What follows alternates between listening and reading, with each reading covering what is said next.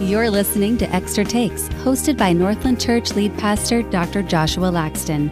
Tune in each week as Pastor Josh reveals the rest of the story behind his sermons. We'll discuss how those who follow Christ can live out a biblical vision for the church in the world today. Well, hello, Northland family and friends. Welcome to another episode of Extra Takes. I am your co-host, PJ, with my sidekick, other co-host, Matt Shiles. Matt, hey, it's great to be here with you. Yeah, good to see you. And I think this might be episode 41 or 42. I can't remember. I was like scrolling through my podcast, and I was looking at Extra Takes, and I think I saw episode 40. Yeah. So I think this would be episode 41. Possibly. I know we're right around the 40 mark. There you go. So at some point, we don't do seasons, so I guess we'll just do episodes. So yeah, maybe we can start doing that. Because some people have seasons of episodes, seasons of podcasts. Right. We'll just do episodes of podcasts. So we're coming up on our 50th podcast. So we're not there yet. So maybe we'll make sure we celebrate our 50th podcast. Yeah, I think that's a great idea. That is that's a good marker. Yeah. And then we'll know we have hit the 1 year mark and keep going. Yeah. Yeah, that's great. Yeah, because we do one a week. So that's cool. Yeah. All right. Love it. So for this extra special 41st, 42nd, whatever episode it is, we have an extra special episode for you. So we will be talking a little bit about Ed Stetzer and just him being here this weekend. But we did want to take this opportunity to dig into another article that you wrote, and specifically about cultural engagement during this month. We are obviously using Hamilton to work through some cultural engagement, but this is an article that you wrote a few months back, and it's called "Speaking Prophetically in a Post-Christian World." So what we'll do today is I'll kind of give a good outline for everybody, so we make sure we understand the gist of what you were getting at, and then we're just going to work through the outline and go point by point and let you describe it, because I think this is a great way for us to look specifically at John the Baptist and then how we can apply that to today. Yeah. So before we dig in, like I had mentioned before, Ed Stetzer preached this weekend. He was your former boss, so I'd love for you to just talk about that. You trusted him to come in and preach on cultural engagement. Can you talk a little bit about why you felt comfortable having him preach on a topic as unique as cultural engagement? So Ed and I, we go all the way back to probably 2010. In my PhD studies, he was one of my professors. Oh, okay. And actually a couple of different classes. So that's kind of where I really got to meet him, connect with him, because at that point he was working for Lifeway Research in Nashville. And his doctorate is in missiology. And so that's where we share that in common. Yeah. But he, obviously, like I said, he was a professor of mine. And then years later, when I was trying to finish up my PhD, I worked for him also in a part-time capacity while I was finishing up my PhD as not only kind of a research assistant, but also someone who helped him with writing projects, did writing projects and stuff like that with him and for him. And then a few years later, he reached out to me and to see if I would be interested in being his assistant director there at the Billy Graham Center at Wheaton College. And so when you look at so Ed and I, we've been connected for a long time. We think a lot alike. he is someone not only do I trust, is someone that I actually look up to. Yeah. He's, I always joke around with him that, he's much older than I, but he's like 15, 16 years older. So he's a season ahead of me. Yeah. And that actually lends itself to, really asking what can I learn from him? Yeah. And there's actually a lot I can learn from him, writing, cultural engagement, mission. I can learn a lot from a leadership standpoint because he has been in these places where he's ran large staffs. He's been a pastor, a church planter. I mean, he's been a little bit of everything. And so I just have a deep, deep respect for him. And so when doing a series like Cultural Engagement, like he thinks that way. How can we engage culture well? But then also more specifically, I knew that he had written on Eliza. Right. So I specifically wrote this into him actually being able to come here and do that particular message well. And so that's just a little bit of the background of why I really do trust him to preach on cultural engagement. And I listened to the 11 o'clock gathering yesterday, and I was talking to him yesterday afternoon. I'm like, man, you did a really good job. And he was actually a little nervous because it's normally not how we preach. I mean, even me, like I usually don't start out with a song and exegete a cultural song, and then but I'm like, no, man. I said, you did great. Like, because he would go 2,000 years. Jesus did this. His disciples did this. Then 200 years, Eliza, and so just really using her as the example of what it means to have faith in frantic times. And so now there was one particular thing, and I'd have to really, because I was driving as I was listening to it, so I wasn't able to take notes. But one of the things that just struck me about Eliza's story is that she was deeply hurt by Hamilton. I mean, one of the things that we'll look at in the last message of this series is The World Was Wide Enough. So we're going to look at that song, and I'll really kind of bring a little bit more out of the insecurity of Hamilton. Yeah. But so Hamilton had his flaws, and his insecurities and really his sin, it really deeply affected and hurt Eliza. Yeah. But yet Eliza, as Ed alluded to, forgave, Hamilton. But what's so fascinating is that she, even after Hamilton is gone, she's wanting to promote his legacy. She's wanting his voice to live on. I mean, she really believed in him. Yeah. And so even though he deeply hurt her, and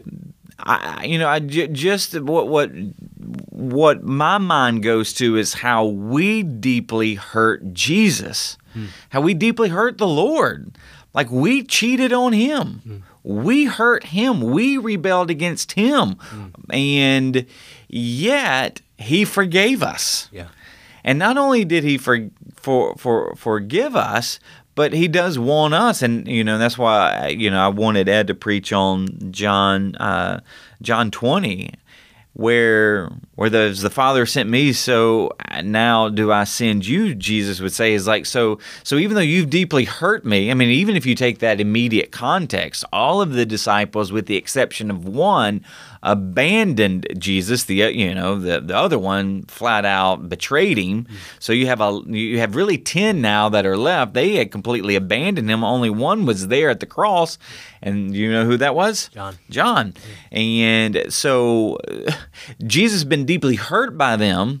But now, because of the resurrection, he's going to send them out to continue on his living legacy. Yeah. And the only way, and this is the thing, the only way we're going to continue his living legacy is if we really love him and trust him. And we believe that what he said was life transforming.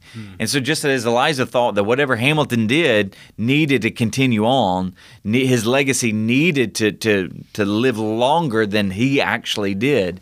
And so that's what, that's a parallel for me as I was like looking at this series going, man, I really, see that as a huge connection to how we, as disciples of Jesus, the only way we will live out that mission is if we truly do love Him and believe in Him and what He claimed He was, who He was, and that He actually did it.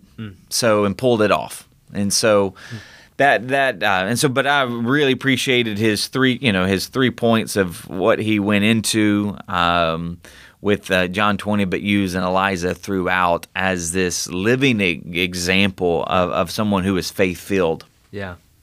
A couple things stood out to me.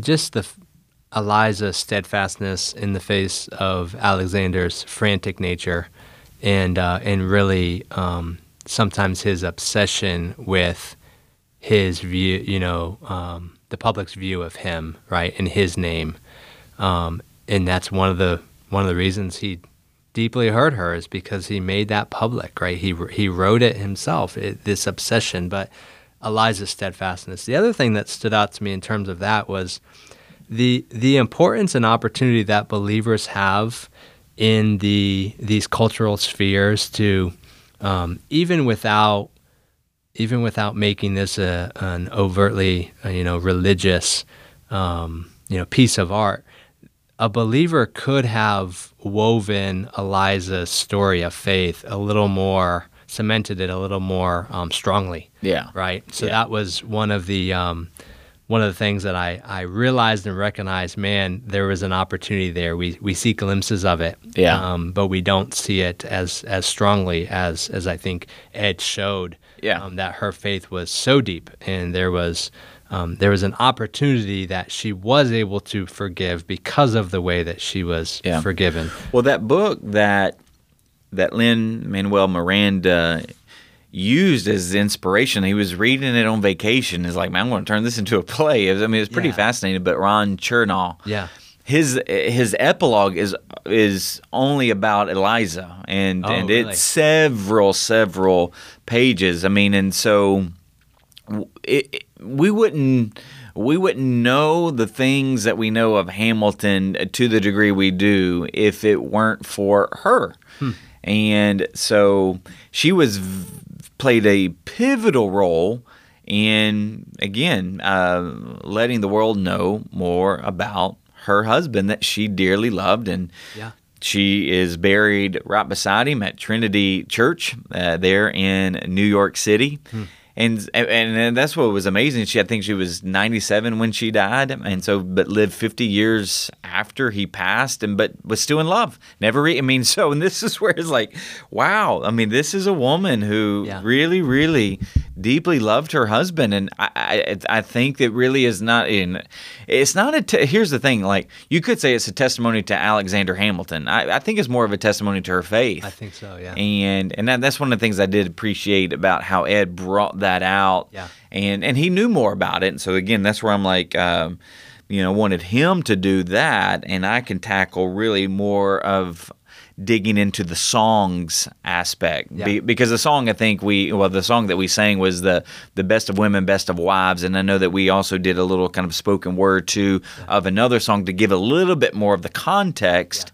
But now for the next week, we're going to look at the first song, "The King Sang." You'll be back.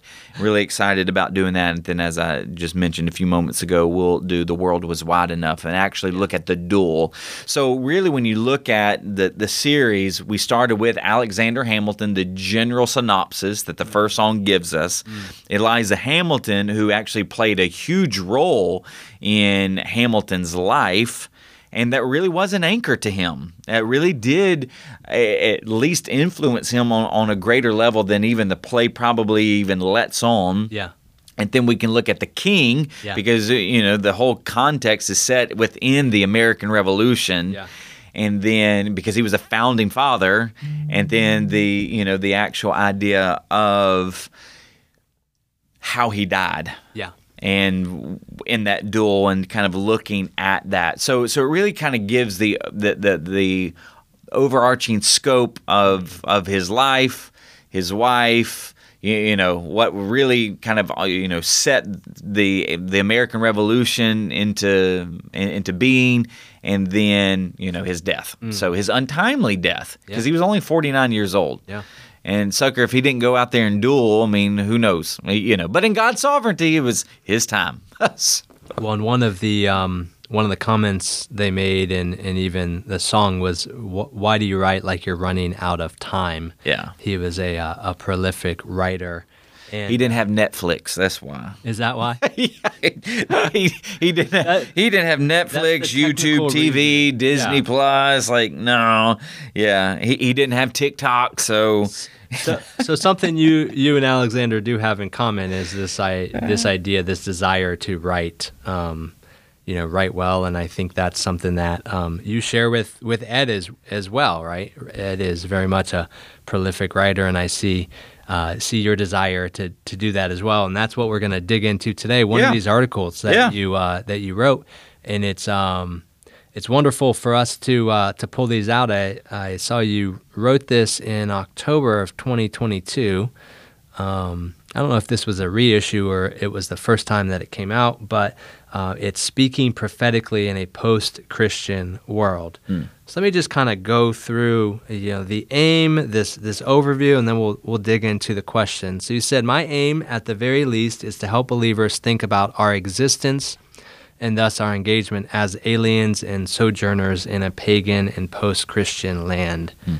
So this idea of being exiles, and you had 4 observations for how you used John the Baptist. Yeah.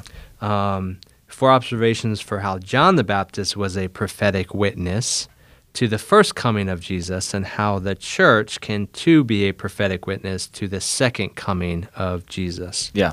So you really laid out 4 ways we can be a prophetic witness based upon John the Baptist. This is preserve a prophetic existence, proclaim a prophetic message, practice a prophetic voice, and perform a prophetic duty.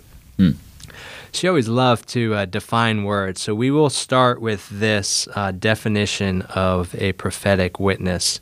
You said, as people of the already but not yet kingdom, a prophetic witness seeks to embody and evangelize the truth that the King has come and is coming again to make all things new. Yeah. Yeah, and that goes right in line with my understanding of the gospel, the good news of King Jesus. And the gospel is, and gosh, I want to say that N.T. Wright has influenced me about just the succinct understanding of the gospel, is that the rightful King has come to make all things new, and I'll add through his death and his resurrection. That so here's the good news. The good news is that the cosmic King has come into the world. And again, I intentionally use cosmic because he's over everything. He's the cosmic King who has come into time and space to make everything new, and he accomplished that through his death and his resurrection. So now, this prophetic witness, it seeks to embody that and to evangelize to that, and so elsewhere I've defined evangelism as inviting people into the good news story of King Jesus, who is in the process of making all things new. So I really try to stay consistent and weave in things as opposed to almost siloing these terms. And so evangelism again is inviting people into the good news story of King Jesus, who is in the process of making all things new. And so this prophetic witness seeks to embody that, to demonstrate it, to tell people about it, to invite people in, to evangelize the truth that the King, the cosmic King, has come and is coming again to fully make all things new. And so I think it really is so important that when we think about engagement, there is a witness, and what is that witness connected to? Well, it's actually connected to what Jesus told his disciples, particularly through the pen of Luke. And so because it was Luke who, as obviously he's interviewing probably Peter and saying, well, what did Jesus tell you all before he, ascended back into heaven? And he's like, well, he gathered us together and he says, you shall be my witnesses in Jerusalem, Judea, Samaria, and the uttermost parts of the world. So there's this idea of witness, and it really is more of a legal term because these witnesses need to be credible. These witnesses need to be trustworthy.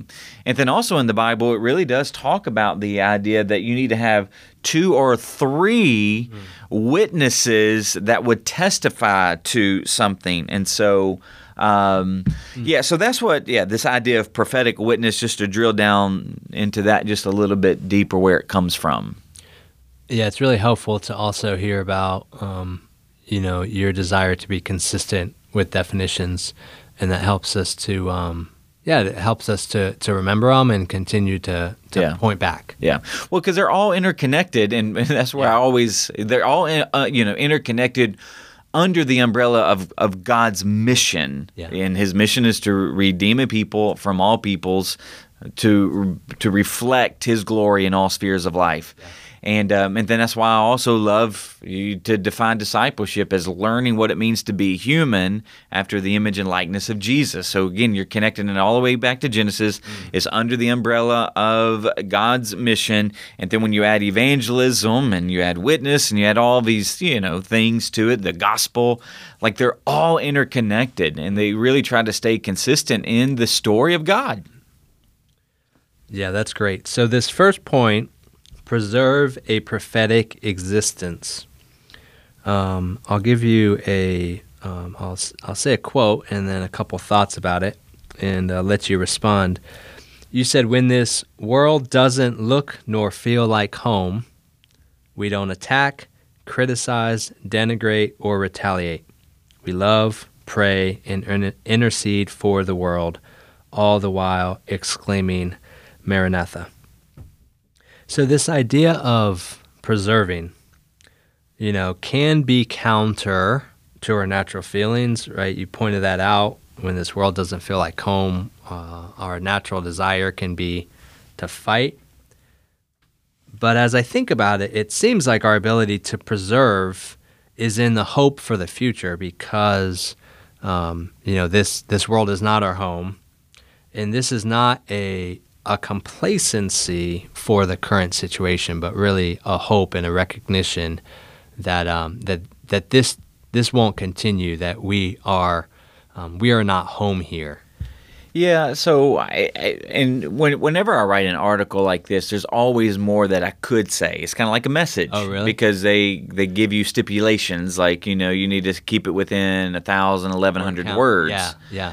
So when you think about it, preserve a prophetic existence, when you think about John the Baptist, and this is why I started, I used him because I think he's just a great example, but I could also show you in the Old Testament too with Daniel, Shadrach, Meshach, and Abednego, and we've talked about them before. Yeah. But so John the Baptist lived in the desert, wore unfashionable clothes, had an unusual diet, and so he's a prophet. Yeah. And he's crying out in the wilderness. I mean, so he's unique. Yeah. He stands out. And his whole thing was to prepare the way of the coming Messiah. Well, so if you think about this idea of preserving a prophetic existence, we should be different. This world is not our home. Yeah. So now, while we might not necessarily have, the diet, the clothes, or live in the desert like John the Baptist, there is still a prophetic existence that we should embody, that they're different. They're not of this world. Like, people need to say, like, if they hear you talk, they need to go, help me understand that. Yeah. Because we talk like this world is not our home. We talk not like the world does. We don't see, and that's the thing, we don't see marriage the way the world sees marriage. We don't see sexuality the way the world sees sexuality. We don't see gender the way, we are different. We have we don't see money. We don't see power. We don't see, we think differently. So we live differently. We have a prophetic existence. But this is where I could have even gone a little bit deeper. But through us preserving a prophetic existence, we act as society's preservative.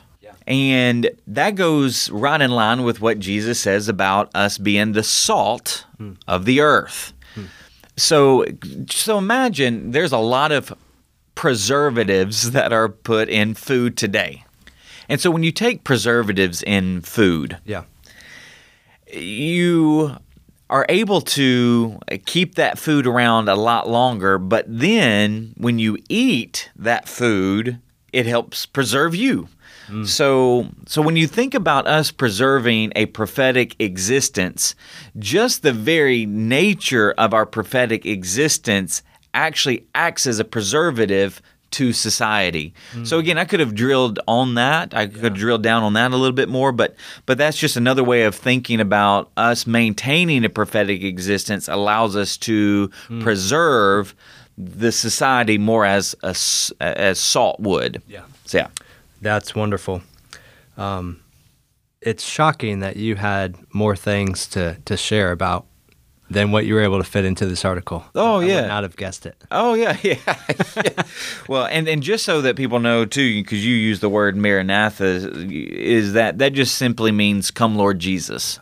And so when we face trials and difficulty and pain and sorrow and loss, like, it's okay to say, Maranatha, come Lord Jesus. We're asking you to come again. Like you said that you're going to come back for us. You said that you're going to fully establish your kingdom here on planet Earth. So we're just saying, when we say Maranatha, we're saying, please do that now. Yes. I made sure to look that up because I knew you might bring that up. Yeah. You're training us well. We have to know our definitions. So the second one is proclaim a prophetic message.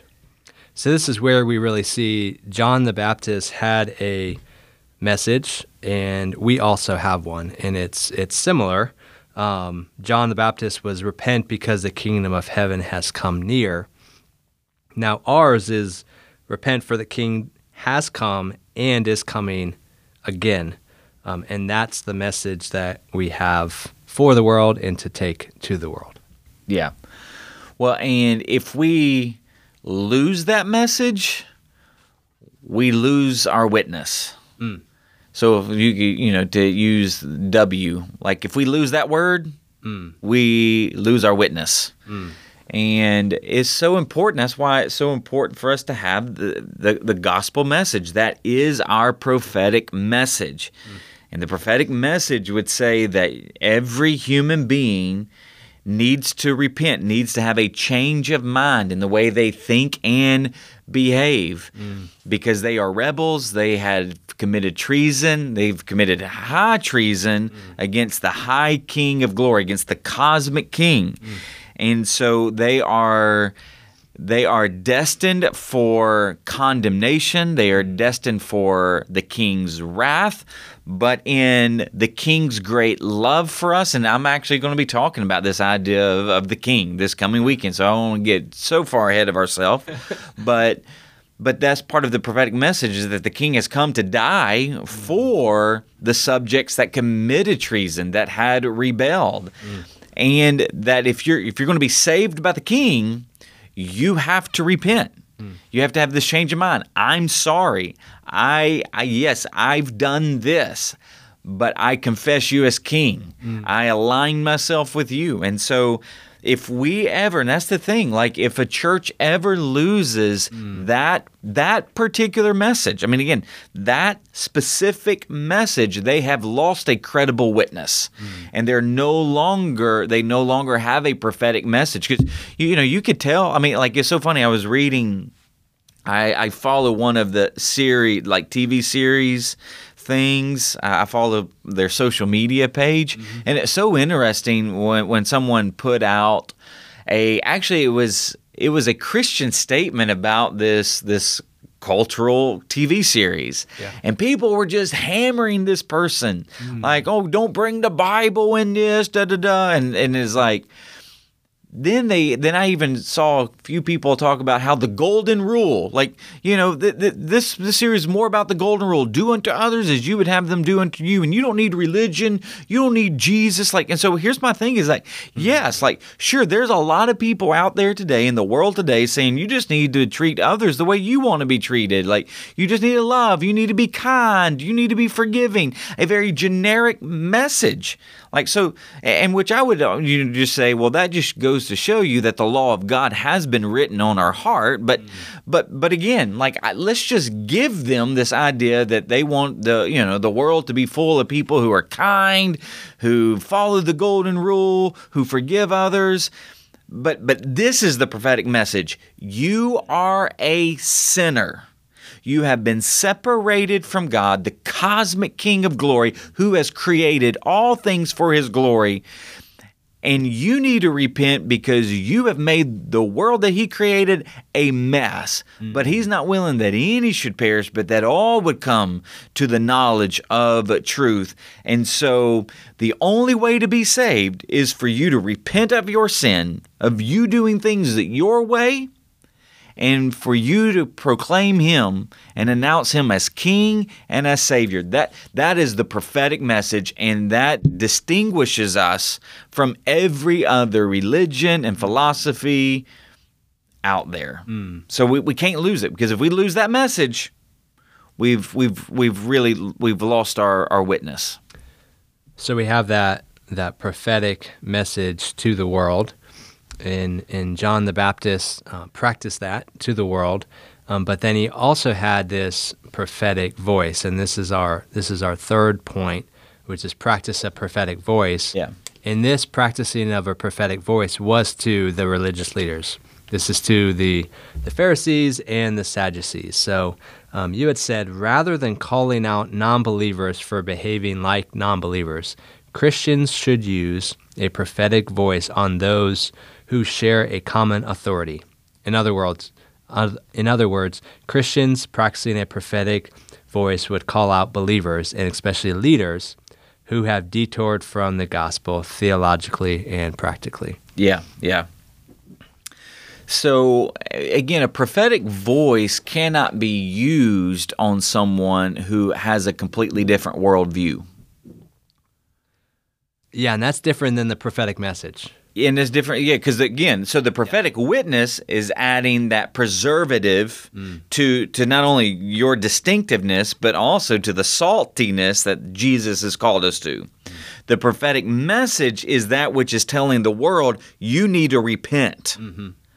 The prophetic voice that is used more in a rebuking sense, and more of a corrective sense, is only going to be effective on those who share a common world view. Yeah. So John the Baptist, he rebuked the religious leaders, the Pharisees and the Sadducees, for bad, and I'm going to use two big words, I'll explain them, but for bad orthodoxy and orthopraxy. So orthodoxy is this right belief, right doctrine, and orthopraxy is this right behavior.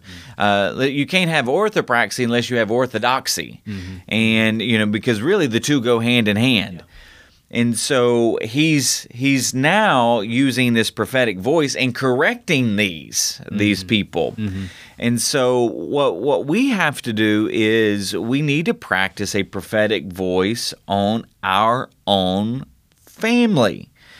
So in what has been done over the years, through the decades, is the church has issued a prophetic voice to people who are not believers. Right. So I'll give you an example.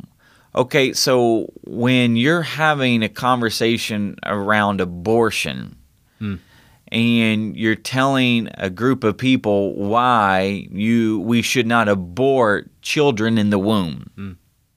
And we're saying, well, the Bible says, and that group says, well, I don't believe the Bible. Right. Okay, so now it's apples and oranges, because you believe the Bible, you have that worldview, you have a biblical worldview. They don't. So you're talking past people at that point.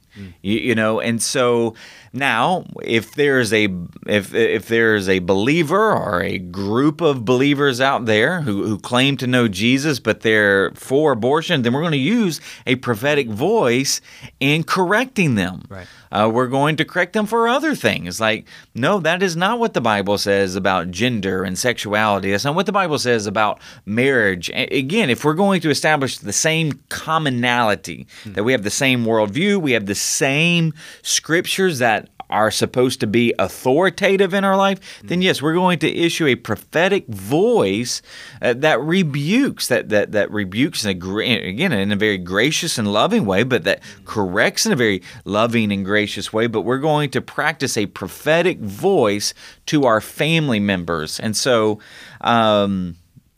now, I did say on a side note that a prophetic voice shouldn't be used on Christians who hold different secondary or tertiary theological convictions. Yeah. So, and here's what I mean by that. So if you believe like that the rapture is going to happen before the tribulation, and somebody else doesn't believe that, they don't even believe in a rapture, because you do have to realize that the word rapture is only used in one New Testament book. And so if somebody else doesn't hold that, well, you're not going to use a prophetic voice and correct them. Well, I know, because there's a lot of believers who that actually don't agree on this subject. Yeah. And then even, secondary things, and, secondary things could be like the sign gifts. And so we're not going to use it. Again, you can have a very healthy discussion, a very even healthy Christian debate, but you're not going to correct them on the secondary and tertiary issues that throughout the church history that godly men and women have differed on those things. But it's going to be the primary things.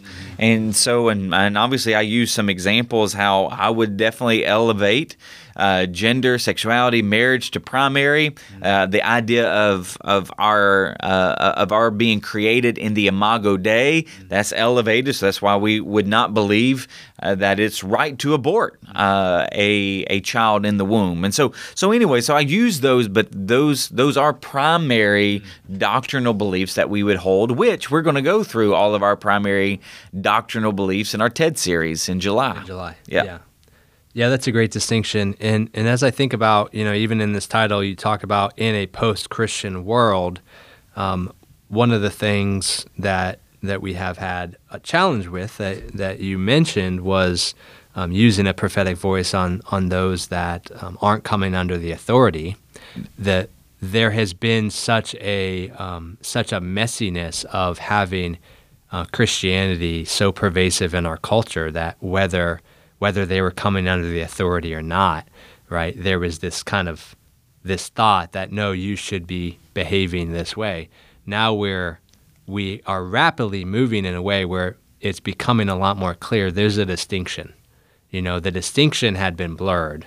If you're living in America, 50 years ago, you were a believer. I mean, it was just kind of common, right? Yeah. Now there's such distinction that we have to recapture this idea of, well, hold on, right? And for some of us, this might be this new idea that there is a difference between a prophetic message and a prophetic voice. Yeah, absolutely. Prophetic message out towards the culture. Yeah. Because again, and that's where I would even say that I don't feel like Jesus railed against lost people. He simply told them the truth. You already stand condemned, but I've come to save you. So repent. Repent, for the kingdom of God is at hand. I mean, that is our message. Like, I'm not asking you to clean up your act. Jesus didn't ask you to clean up your act. He asked you to repent first. Like that. Like, let him clean up your act, because you can't clean up your act. I can't clean up my act, but he can.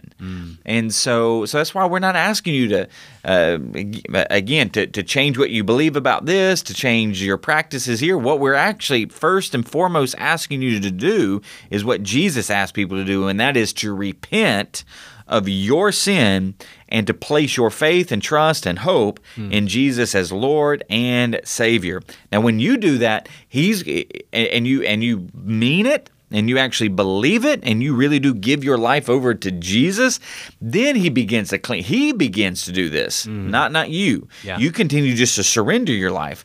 With the prophetic voice, and one of the things that's going to be very hard the further we go into the 21st century is this prophetic voice, because no one wants to be held accountable anymore. Yeah. And so there's a movie series that actually I really love, but Joni read the books first, and it's called Divergent. Yeah.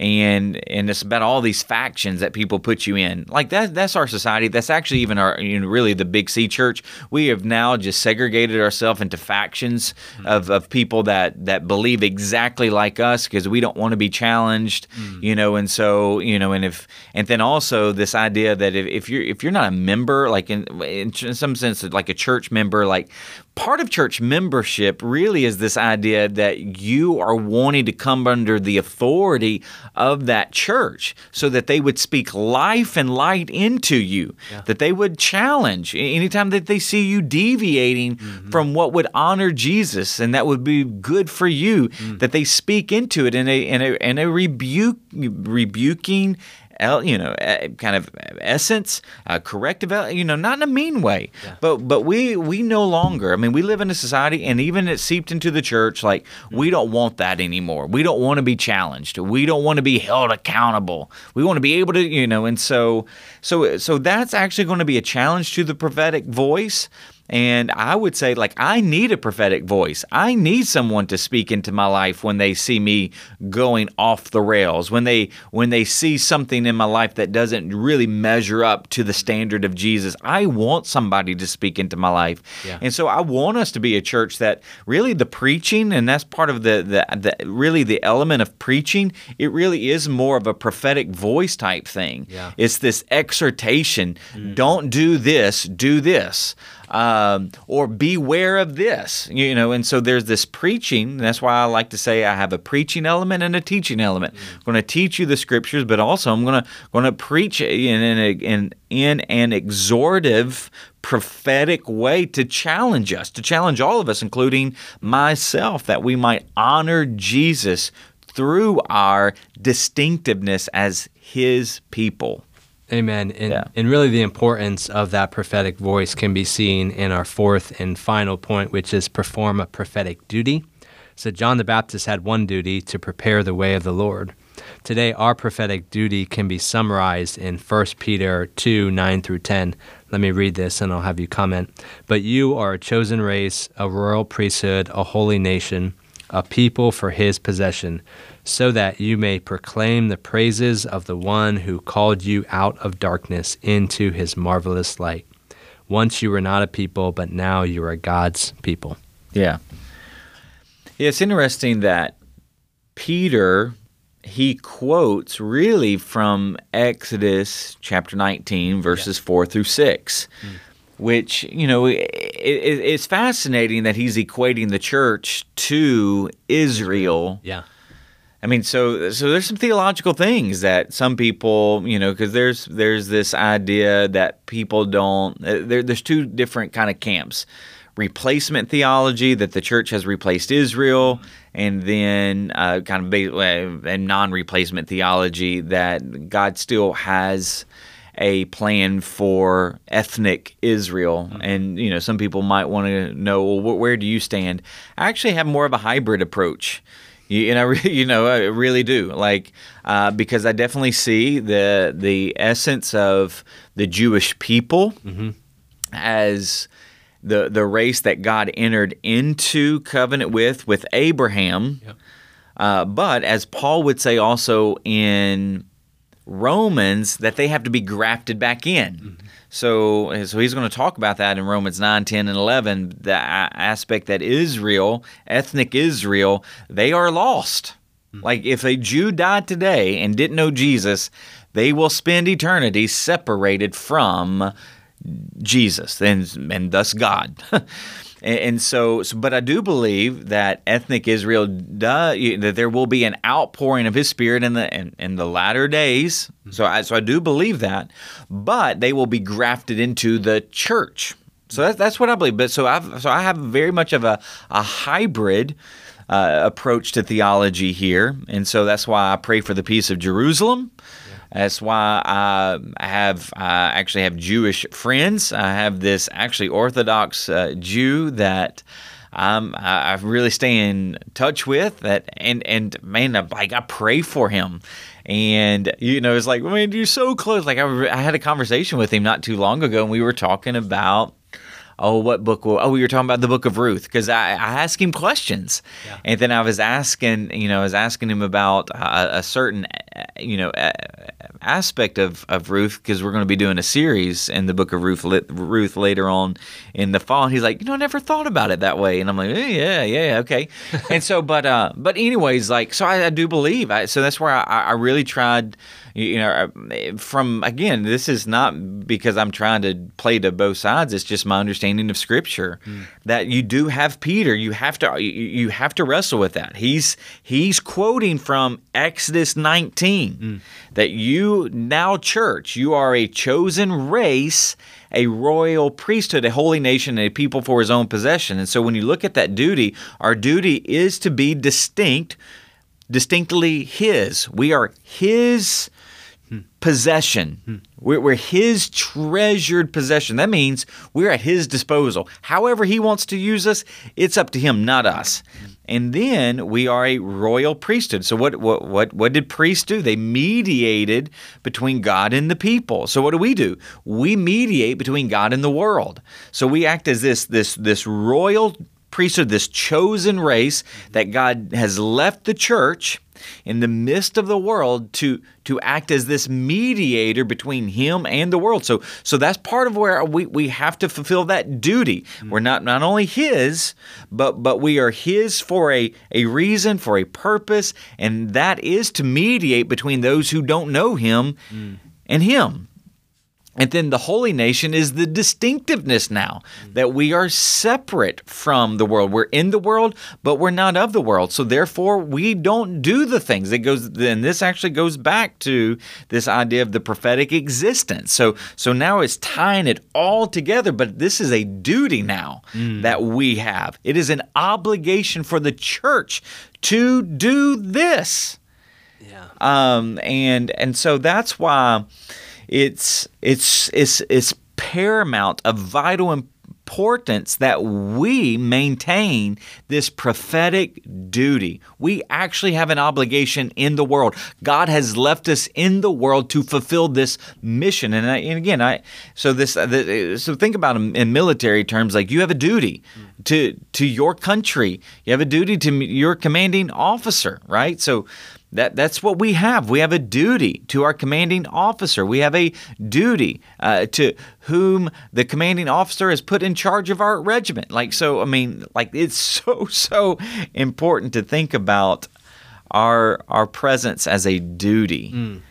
Yeah, and you can really start seeing how each of these are intertwined. Yeah, and if you see the importance of the prophetic voice.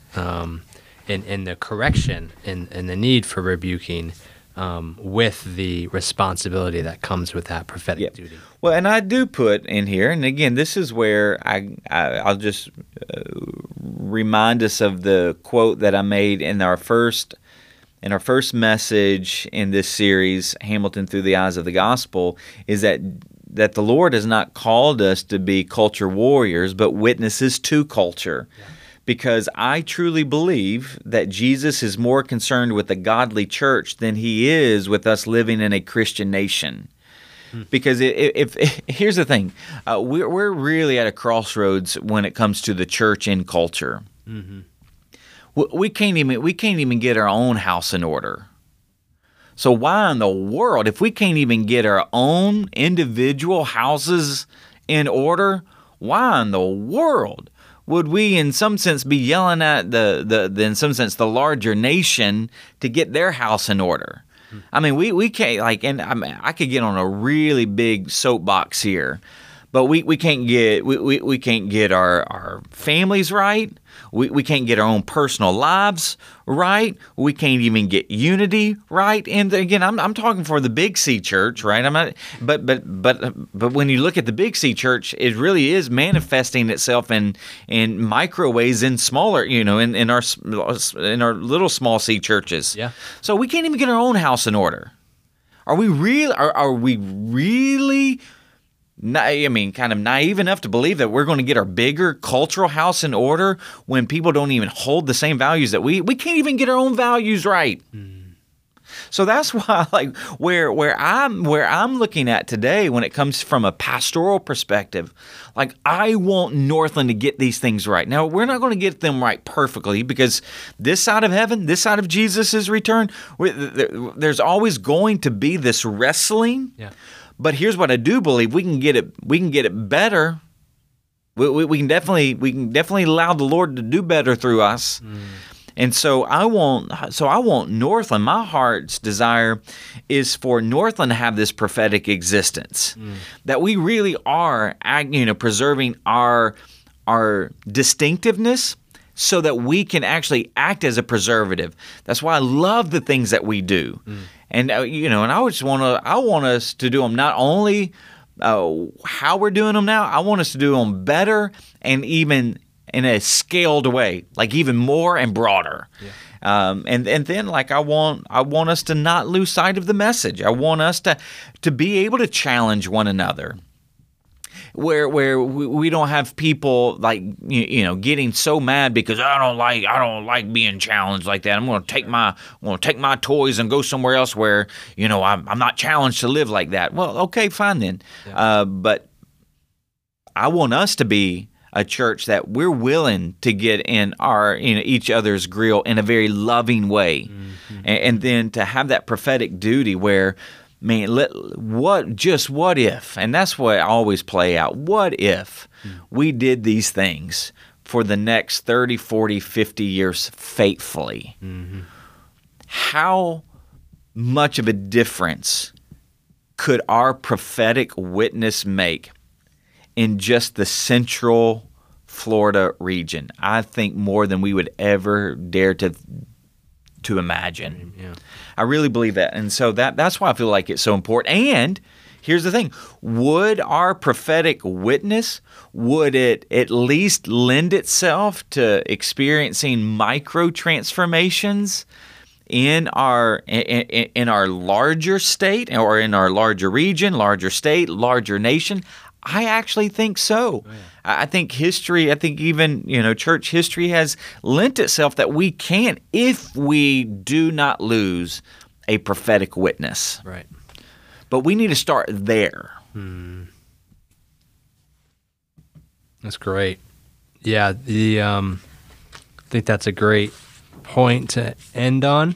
I appreciate the thoughts, the passions. You do write like you're running out of time, to quote Hamilton. As a reminder, this was the article Speaking Prophetically in a Post-Christian World.